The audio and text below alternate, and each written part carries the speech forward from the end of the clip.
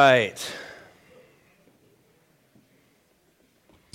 Well, I know we've done some praying, but I'm going to go ahead and pray again just to get us started with the study here before we get into God's Word. Again, Lord, we just come to you, and what an awesome thing that you gave us, Lord, this remembrance that we can come together and come before you and with one another. I just pray, Lord, for our fellowship that you would give us that unity of heart, of spirit, of mind. Thank you for using us here in this community of Canyon City, and I pray you would continue just to send us out into this community in our jobs and in our whatever scenarios we find ourselves, and give us a heart for this community, God. Those of us that have lived here a long time, sometimes it feels just that small town thing, and I just pray give us a passion and a desire to see people be saved in this town. Lord, I lift up those who are sick in our fellowship this morning, and I pray for your comfort and your healing and your provision for them, Lord, that you would give them strength and help them through the things that they're dealing with, that they would seek your healing, give them faith and hope in you, Lord, and just comfort them in their distress, Lord. God, I lift up the various ministries in our church, the men's ministry, the women's ministry, those involved in the pastoral care who go and visit and care for those who can't get out, for our children's ministry, for the bridge and youth ministries, the preschool, and all those who serve in security and worship in the kitchen and who clean and all these other things that go often unnoticed, Lord. I just lift up all these things to you, God, and again, pray that they would be done to your glory with joy and gratitude and thank you for those opportunities, Lord, that you give us to serve. I pray for families in our fellowship, for marriages, and Lord, for us as parents, just help us to parent our children rightly in this culture that we're in, that we would love our spouses sacrificially and completely, and help us, Lord, to live in a way that puts others' needs before our own, Lord, and particularly, God, in our families and our marriages and in other areas as well. God, and as we were talking about our great nation, this great nation that you've allowed us to live in and the freedoms that we have, and Lord, we know our nation's struggling right now, morally, ethically, spiritually. Lord, we just lift up our country and pray that that there would be a return, Lord, to righteousness and a return to your law and your word. And we pray for our president that you would give him godly wisdom, put good and godly people around him, and help him to make good decisions. And for all the leaders all the way down, Lord, our state government, our local government, we just lift them up to you, Lord, and pray that, again, Lord, for good, godly, spiritual leadership that would honor you. I lift these things up, and well, I just want to pray also, Lord, help me in this study today, Lord, and help us, Lord, to hear from you, from your word. I pray in Jesus' name. Amen. All right, so Curtis is on top of it as usual. He's got the announcements for the fellowship. Today we have no youth group this Wednesday. Have a safe and fun 4th of July. The youth outdoor, we are doing, it's a really cool thing. If you have youth and they want to be part of this, it's a combined church. There's other churches from the community that are coming, and we are doing this at 7:30 to 9 p.m. It doesn't have a date. During summer break. What's the day? Not this Wednesday. All Wednesdays except this Wednesday. Right out here at the amphitheater. We have this great amphitheater that has a fire pit and everything, and the kids get together out there. So make sure you're youth, or if you are youth, please be there. It'll be a great time. The women's retreat is coming up in Glen Eyrie Conference Center in Colorado Springs, September 7th through 9th. Cost is $175, which is a bargain. I was looking for hotels the other day. You can't hardly find a hotel for that much for one night, and this includes everything for a couple nights. So accommodations and meals. Please sign up at the information desk if you plan on attending. We'd love to have the registration completed by July 8th. And we have a family camp coming up August 9th through 12th. See Curtis for details. All those things are in your bulletin. So if you didn't get a bulletin, grab one of those, and it should have all that in there. So we just got finished with communion. Why did Jesus say, "This is why I'm giving my blood"? We just read it. The forgiveness of sins. That's what Jesus says is at the crux of why he's doing what he's doing. Now, there's many words that could serve to describe or even summarize our Christian faith. Anybody want to venture a word? One word that kind of describes your walk with Christ or how you view your faith. Anybody? Just redeemed. Great word. What's another one? Obedience. Right on. Right on. That's a good one. Grace. Amen. Amen. All these are great words, right? I have some down myself. Love, faith, grace, sacrifice, joy. Hopefully that's a part of it too. And all these are great words, but this word forgiveness is such a crucial concept. And a lot of the words that you mentioned even have to do with that and say so much about who God is and who we are to be. It's a theme that Jesus taught on repeatedly, both directly and indirectly. Mark 1. Let's just start there. Mark is a great gospel. I talked about John last month. That's a great gospel too. They're all great. But Mark is one of these gospels that just hits the ground. I mean, it is the gospel. It hits the ground running. I mean, it's an action gospel. It's a gospel of now. You know, we open the book of Mark and John the Baptist and Jesus Christ, they're adults. They've already lived and they're already doing. And John the Baptist is, in Mark 1:4, John appeared. You know, this is very immediate kind of language. John appeared in baptizing in the wilderness and proclaiming a baptism, let's hear it again, of repentance for the forgiveness of sins. A baptism of repentance for the forgiveness of sins. This was not a baptism of regeneration like we enjoy today. This was a precursor, the template from which all of Jesus' earthly ministry would springboard from. Repentance and forgiveness of sins. Only a few verses down after Jesus is baptized, again, the first chapter of Mark is just full of stuff. I mean, and it's just stuff is just happening. And obviously there's a time frame there, but it's just this very immediate. But only a few verses down, after Jesus himself is baptized, he's led into the wilderness for 40 days to be tempted by the devil. Let me read verse 1, chapter 1, verse 15. This is when Jesus comes back from the wilderness, the temptation, and he's officially kind of starting his earthly ministry. The time is fulfilled. The kingdom of God is at hand. Repent and believe in the gospel. See that word again, repent. Now, this is not a super popular word in our culture today, is it? Repent. If you go and say that to people today, you're going to get a sideways kind of look. Basically, that word, we picture some wide-eyed fanatic on the corner of a busy city, with the sandwich board. Repent, the kingdom of heaven, the kingdom is near, the end is near.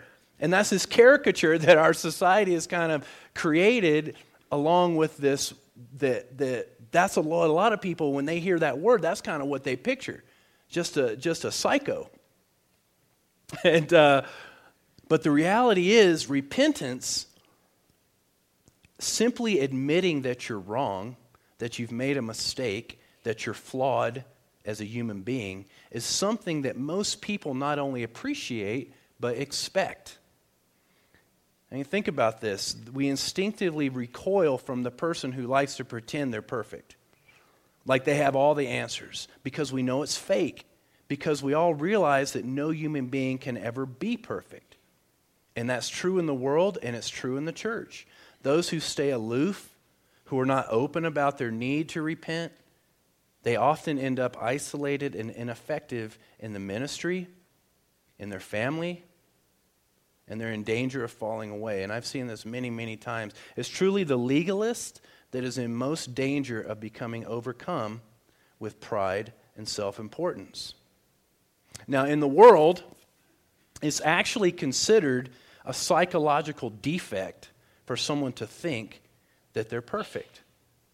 I mean, even the secular psychological world understands that that's delusional for someone to think that they don't have room for improvement. Let me just put it that way. Are we all in agreement kind of there?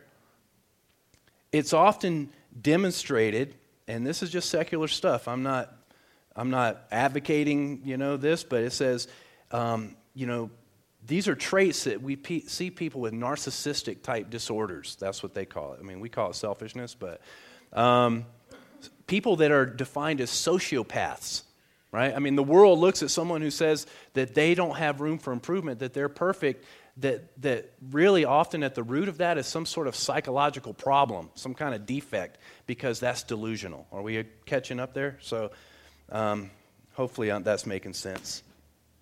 And look at our society today. So there's nothing that we like more right now as a culture, I'm not saying individually or for you personally, but as a culture, than for some fallen hero to come crawling in front of the cameras, a tear in the eye, a broken shell of themselves after being caught in some scandal or another, right? And to make some soppy, sad sack apology and to plead for our forgiveness. I mean, that's something our culture just loves now. One of these celebrities, they say something, they make an off-color joke or something like that, and then they have to parade in front of the cameras, and I'm so sorry because please don't hate me because I count on your money to make me so rich. And, and all these politicians, they do the same thing, right? I mean, and we just do that, right? I mean, that's this ritual that we've kind of gotten into. We expect people to repent of their errors when they are found outside of the norms of what we as a society have deemed appropriate. And that's getting a narrower definition, isn't it?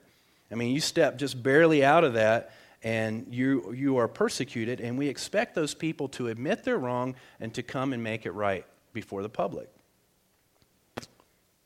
But when it comes to sin, the concept that we need to admit that we're fallen, that when we, the creation, disobey God, who is our creator, when we disobey his word, that's not okay. The idea that sin, of regardless how small we think it may be, is deserving of eternal punishment. I mean, these things, there's a disconnect. The idea that we need to come and confess and forsake those things both to God and to one another, that's kind of off limits because they don't define these things necessarily in a spiritual way. That's because when we judge our defects against those of our peers, we can justify certain bad behaviors and misclassify them as non-sins. I was talking to my father who is, he's totally out there. My dad is just way out there. But he has a friend from college who is a full-blown anarchist. One of these guys that, lives off grid, and he is a political activist, anarchist, just complete nut job. So for my dad, he looks at him and thinks he's really normal. But, I look at, and so we all have that person, and I laughed when I was talking to my dad about that. I said, well, I guess we all have someone in our life that we need like that, right? So we can point to and say, well, I'm not him. And that's what we do as human beings in our culture. We judge ourselves against ourselves. And the Apostle Paul would say, would warn us against that. But when we judge our hearts against God, against the majesty and perfection of Jesus, it's painfully evident we've got some repenting to do. And here's the thing I think the world really misses about this concept. Not so that we can be less. Repentance doesn't make you less, or so that we can be restricted or confined. Jesus wants us to repent and be forgiven so that we could be more, so that we could be what he wants us to be, what he created us to be, and it opens up unimaginable possibilities in our life when we do that. And the world thinks it's the exact opposite. When we repent and they look at it as groveling or whatever before God, that it's you're giving up something. And it's the exact opposite. It's the exact opposite. It's opening up the doors of heaven to your life. I think it's interesting that Jesus in Mark 1:15, that verse that I just read, he goes straight from repentance, says repent. He doesn't say and be forgiven. He says and believe in the gospel. Repent and believe in the gospel. So he kind of skips over that, but that's because forgiveness in the eyes of God is simply the result of repentance. It's just the effect of it. When we repent, he promises us every single time he will forgive us. It's like, I can't even think of an example, but it's cause and effect. And it's through faith, not just that belief as an idea or an abstract concept, but as a wholehearted trust and life-changing reliance, that we can enter into a state of true relational dependence or unity with the Father, the Son, and the Holy Spirit. It's just an effect of that repentance equals forgiveness, and forgiveness equals faith. And that faith leads us to a relationship with God, and that's the whole point. That's the whole point of why Jesus shed his blood for the forgiveness of sins. Now, it starts with repentance, but it certainly does not end there. It ends with nothing less than perfection.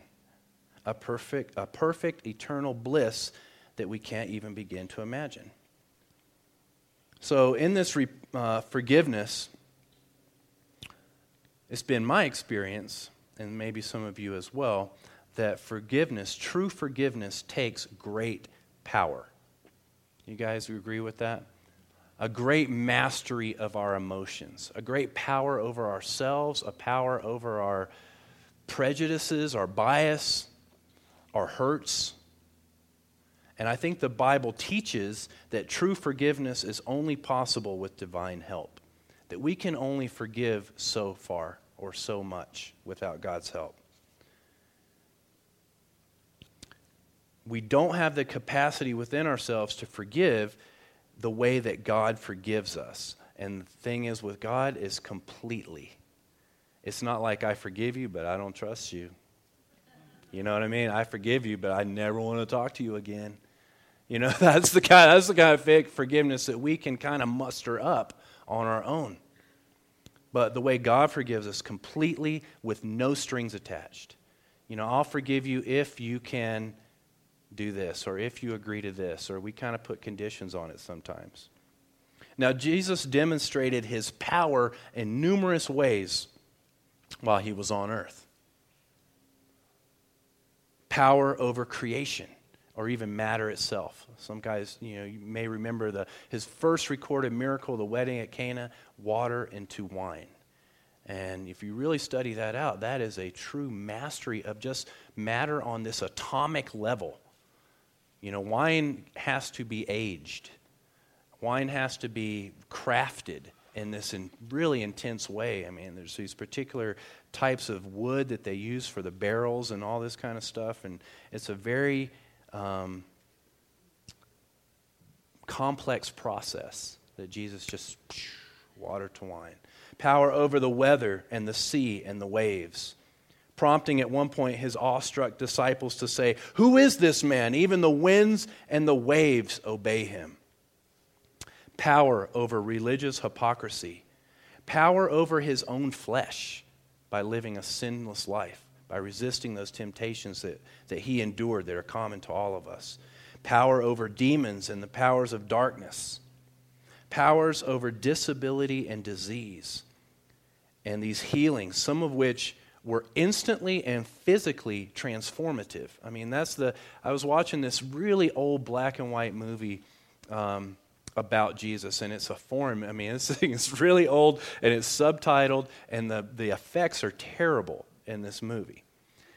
But there's this scene where this guy comes up to Jesus, and it's the time where a leper comes up to him. Jesus, if you're willing, you can make me clean. And Jesus says, I'm willing, be clean. And he's healed like that. Well, in this movie, he comes up and he's horribly disfigured. He has a kind of a hood on. He's got this stuff.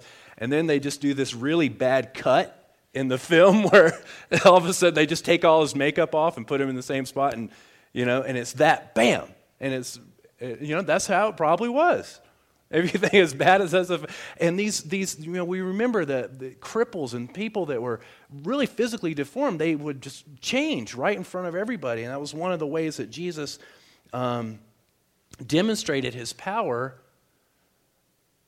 not as like a magic trick or something, but to testify to who he was, right? And he demonstrated that power over and over again, even power over life and death itself, by raising at least 3 people from the dead and then himself rising from the dead.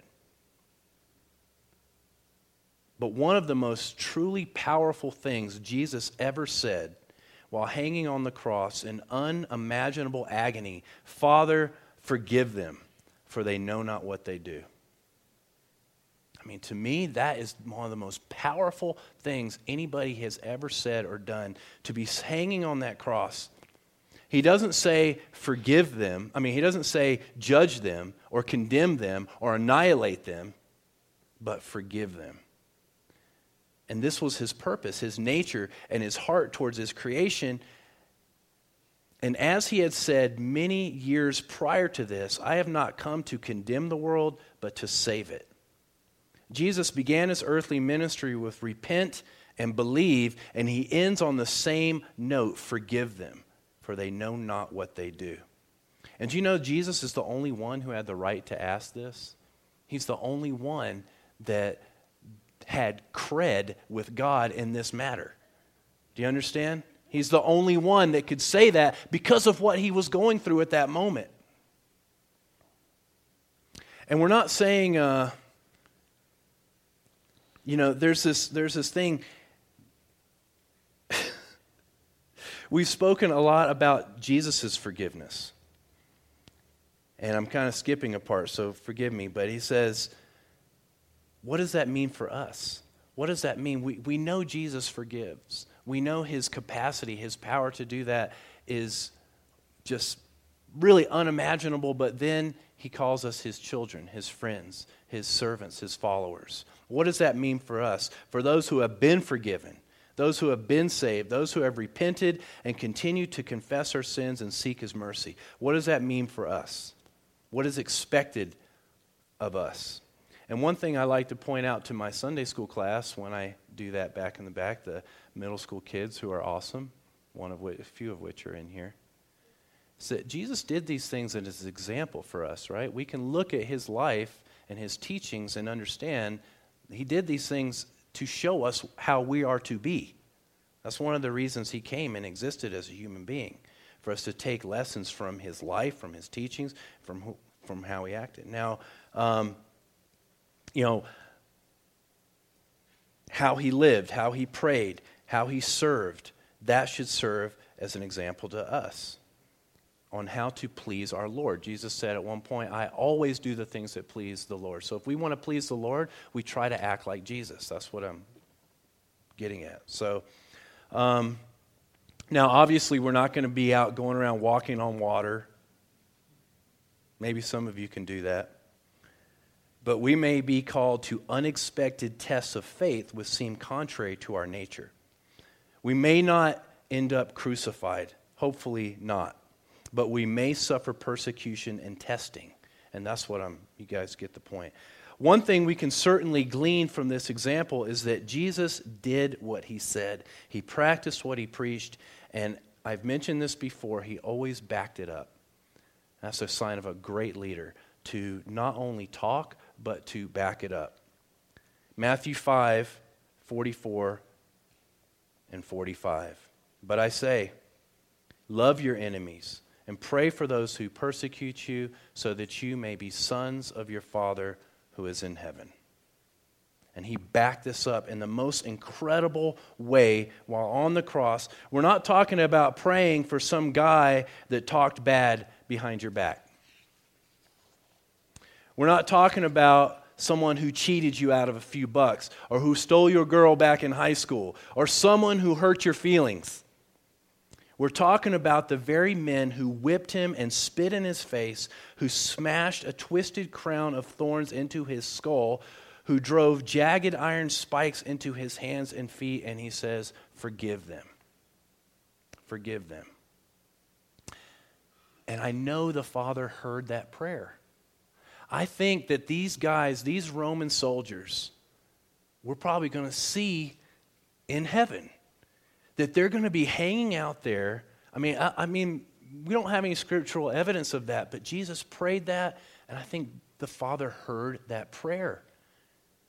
That these hateful, ignorant men will be in heaven feasting and laughing alongside saints like David or Daniel or Moses or Billy Graham. That is the power of the forgiveness of Christ. So I want to turn to Luke 17. It seems like we might end early. You guys are going to like me so much. If we leave early, hang out a little bit and talk to some people. Don't make a beeline for your car, okay? Or else I'm going to go long, okay? I'm just kidding. Okay, Luke 17. Luke 17. And I'm going to read the first 10 verses of Luke 17. And he said to his disciples, temptations to sin are sure to come, but woe to the one through whom they come. It would be better for him if a millstone were hung around his neck and he were cast into the sea than that he should cause one of these little ones to sin. Pay attention to yourselves. If your brother sins, rebuke him. And if he repents, forgive him.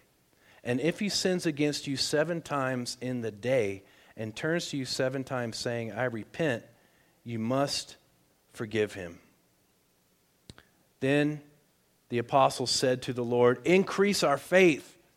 And the Lord said, if you had faith like a grain of mustard seed, you could say to this mulberry tree, be uprooted and planted in the sea, and it would obey you.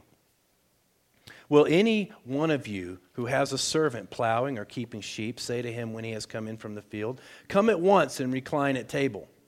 Will he not rather say to him, prepare supper for me, and dress properly and serve me while I eat and drink, and afterward you will eat and drink? Does he thank the servant because he did what was commanded? So you also, when you have done all that you were commanded, say, we are unworthy servants. We have only done what was our duty. So, first of all, he speaks of the terrible consequences of sin.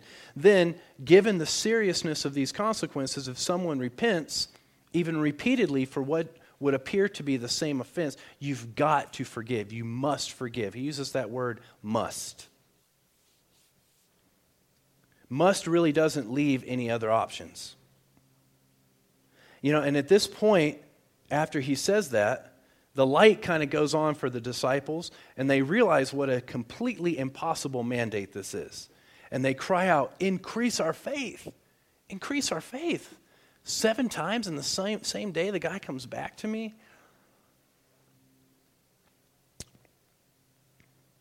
In response, Jesus states they only need a tiny bit of faith. That such faith can do the impossible. Plant a fruit tree in the salty sea.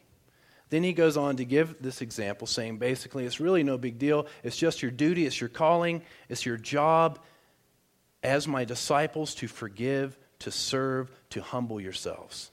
Because that's where the miraculous is made possible. In obedience and faith. Someone even said that word. And this isn't the only place in the Gospels where Jesus is speaking of this. He taught on forgiveness all the time.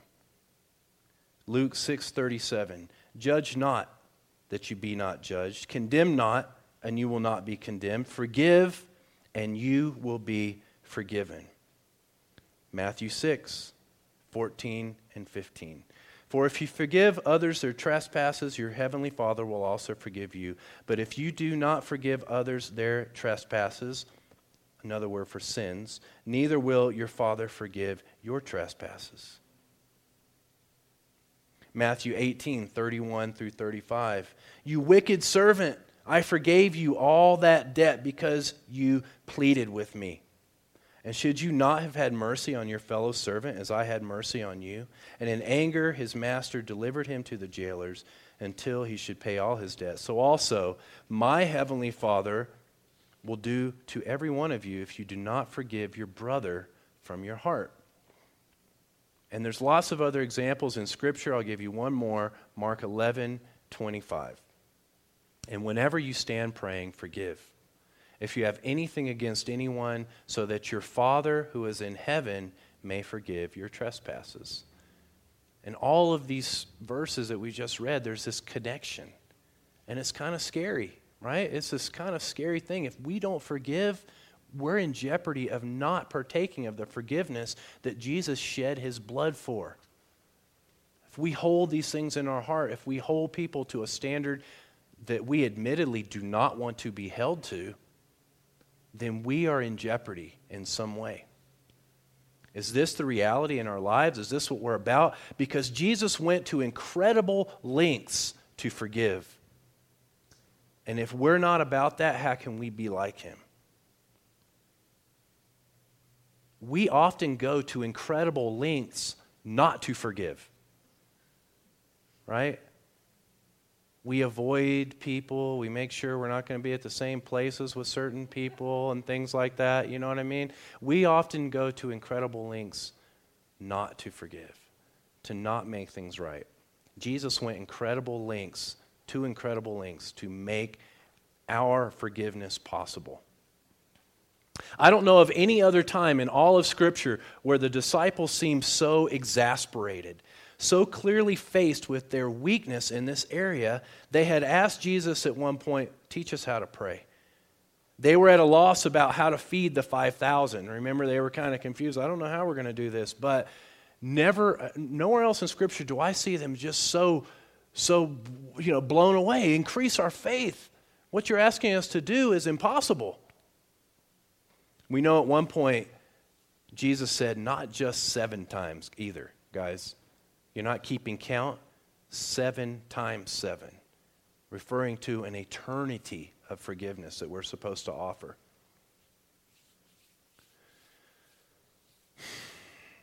They asked for faith. And I think that's interesting too. Why faith? Why not love? Why not compassion or empathy or understanding? Because I think they understood how difficult it is to believe that someone can change. Have you guys had that in your life? Someone can change, especially someone who's hurt you over and over and over again. To believe that things might be different, to hope against hope, and to trust in the Lord. But Jesus is saying, if you believe what I'm saying and trust me to do this, you will see miracles take place. You will see and experience things that you never imagined. When Jesus says, this mulberry tree, I picture them sitting under this very tree, maybe even snacking on its fruit, resting in its shade. A mulberry tree, another word for that is a sycamore tree. It's a type of sycamore fig tree. This is a huge tree, an ancient type of tree. They grow up to about 60 feet tall and about that wide. They're a very big canopy tree, like a giant mushroom. Again, it's an ancient tree represented in a lot of the art in the tombs of ancient Egypt.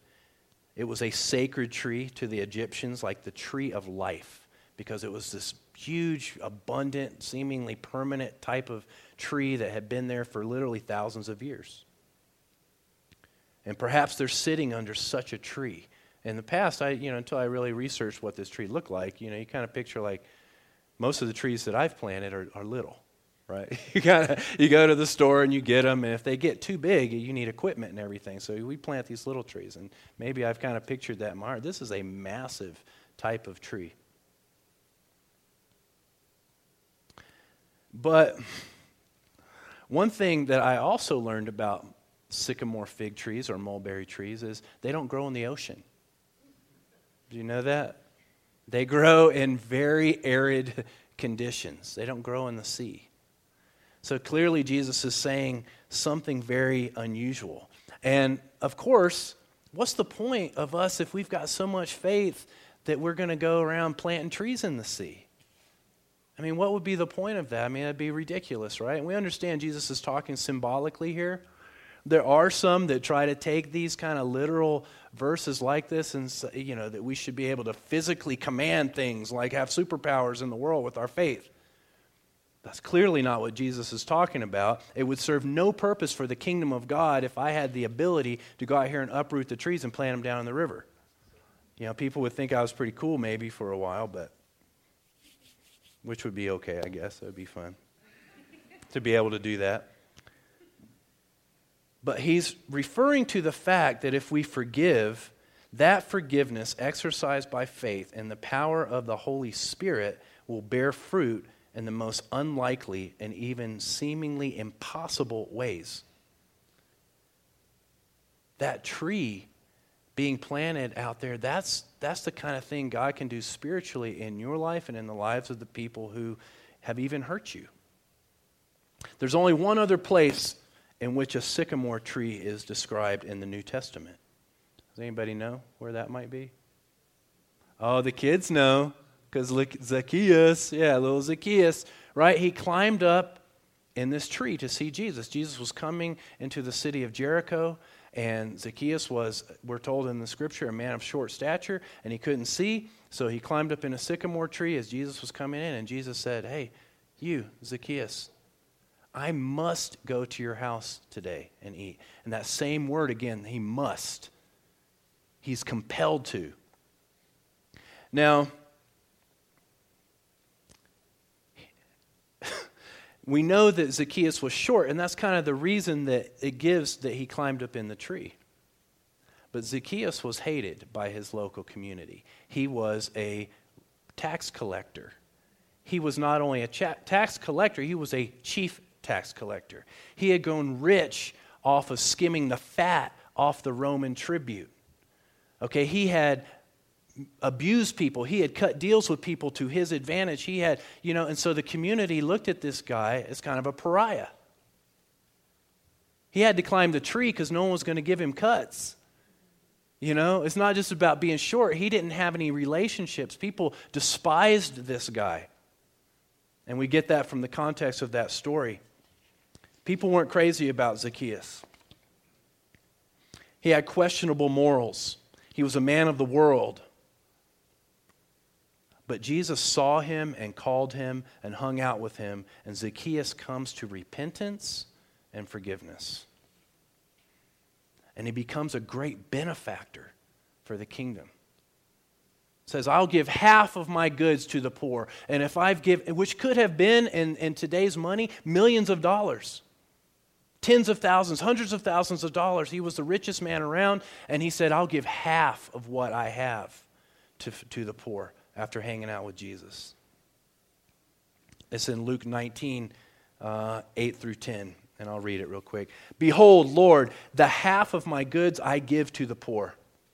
And if I have defrauded anyone of anything, I restore it fourfold." And Jesus said to him, "Today salvation has come to this house, since he also is a son of Abraham, for the Son of Man came to seek and to save the lost." So, of all the people in Jericho, nobody expected Zacchaeus to end up with Jesus, forgiven, a son of Abraham, repentant, giving all his stuff to the poor. I mean, you've got to get that through our head, that's who Jesus is going after. The most unlikely candidate. Zacchaeus himself climbing the sycamore tree, this fig tree, see kind of the connection? I mean, the Bible is so great in that it does this, but he is that tree.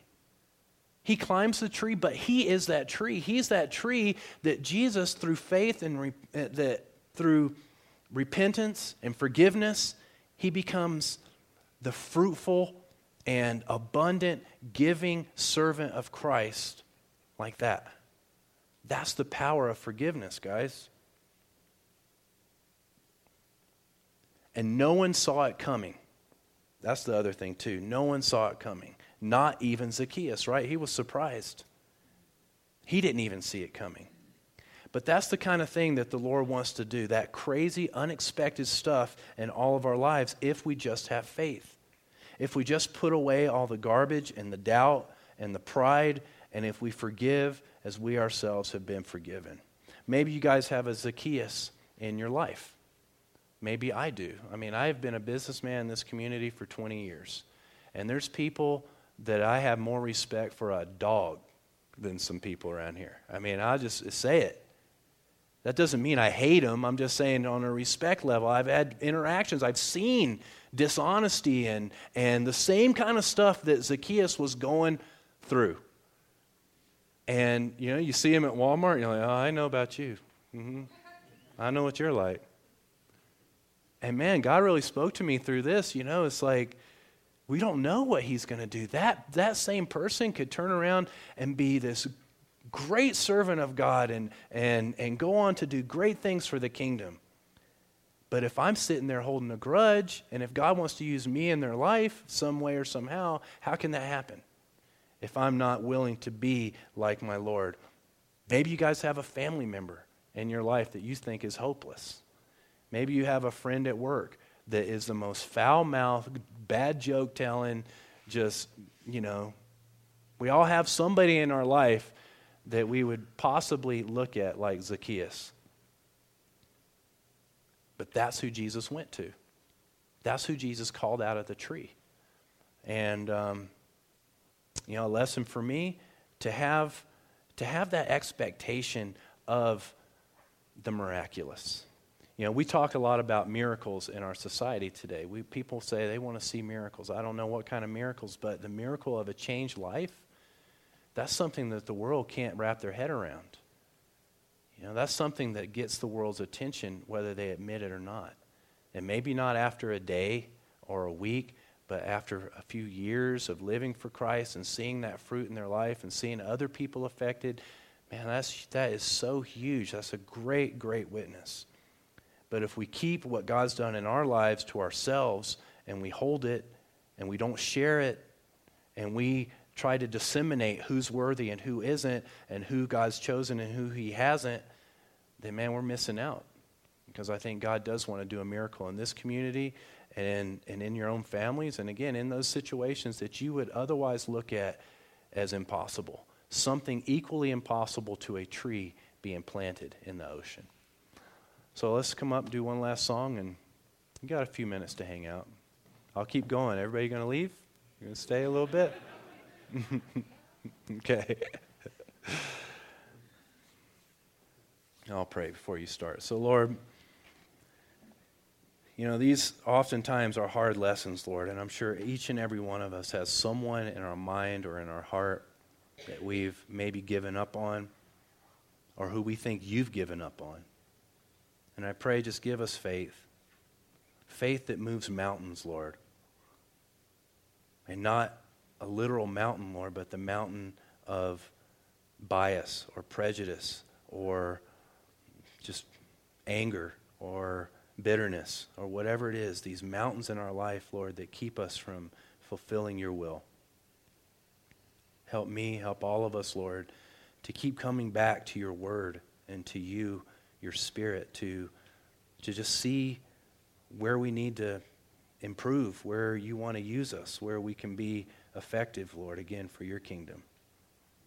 I pray for your blessing on everybody here today. Help us, Lord, to love you with all of our heart, mind, soul, and strength. I pray in Jesus' name. Amen. Let's all stand together.